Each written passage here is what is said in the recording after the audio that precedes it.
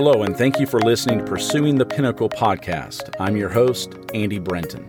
Each week, you're going to hear actionable and practical tips and strategies to live your absolute best life as a Christian.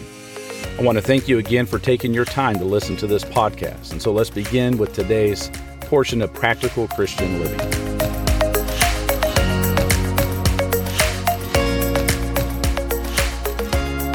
How's your personal hygiene? Now, I don't mean to get too personal, but there's a lot of things that one could share that could help somebody keep a good hygienic state in the life that they live. Consider this. The rules for physical hygiene were quite simple during the 20th century, much different than what we have now in the 21st century. But generally, you take a bath twice a week, you brush your teeth daily, and then you wash your hands before you go to the table for dinner. Most of the soaps that were available had an awful smell and seemed to actually discourage physical hygiene. But of course, my points to make in this podcast are not about physical hygiene, past or present, but rather the spiritual hygiene of the inner man. You see, purity is absolutely essential to the good health of the inner man. It's in 1 Timothy chapter 5, verse 22 that Paul urged the young preacher to keep yourself pure. Now, we know that keeping oneself pure is not just limited to Timothy, but rather we find that the New Testament strongly reveals the need for purity. In fact, the Old Testament as well, God has always required that His people be a pure people.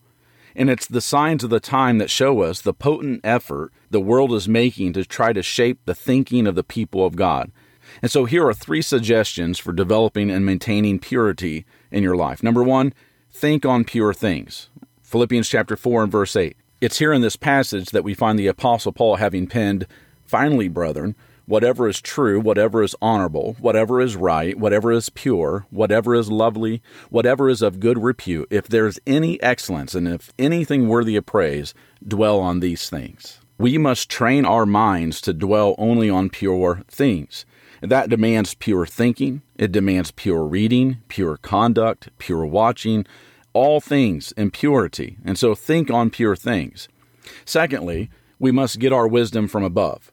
In James chapter 3 and verse 17, James states, "But the wisdom that is from above is first pure." And so in the life of man, it seems the conflict has always been between human wisdom and divine wisdom. Historians will tell us that the great philosophers, Plato, Socrates, and Aristotle, all thought the answers to the life's big questions were within the man. And that is still man's problem today. He is looking in the wrong place for the right answers. Men are desperately seeking to find answers to their questions and directions for their lives from their own wisdom. In the long ago, Jeremiah wrote, "O Lord, I know that the way of man is not in himself. It is not in a man that walks to direct his own steps." Jeremiah 10:23. And so it is ever so true that the man who guides himself is a fool because he has a fool for a guide. To be spiritually healthy, man must look to the wisdom of God. And then suggestion number 3 is that we must understand that hope purifies. In 1 John 3:3 it states, "Everyone who has this hope fixed on Him purifies himself just as He is pure." And so every person who has the hope of becoming like God in eternity will aim at becoming like God here on earth, to take on those divine characteristics that God has given to us, to be able to see, to be able to witness throughout Scriptures, to be able to apply to our own lives. I can assure you that there is no pretense of hope that is available separate and apart from the growth in purity. Take away our hope, and life's inspiration for upright living has altogether vanished. Let us constantly remember the pleasures of sin are most deceptive. They are like snowflakes on the river, for a moment, then gone forever.